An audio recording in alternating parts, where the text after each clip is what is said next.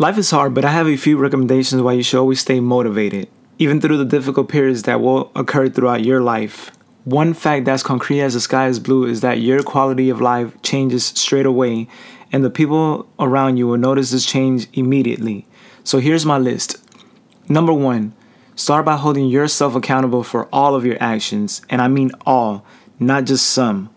Two, don't blame others for your problems and create the unique blueprint that is you.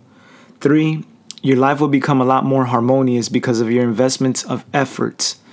Four, do everything with enthusiasm, which lets you stay motivated through the setbacks and challenges that will naturally occur throughout your life.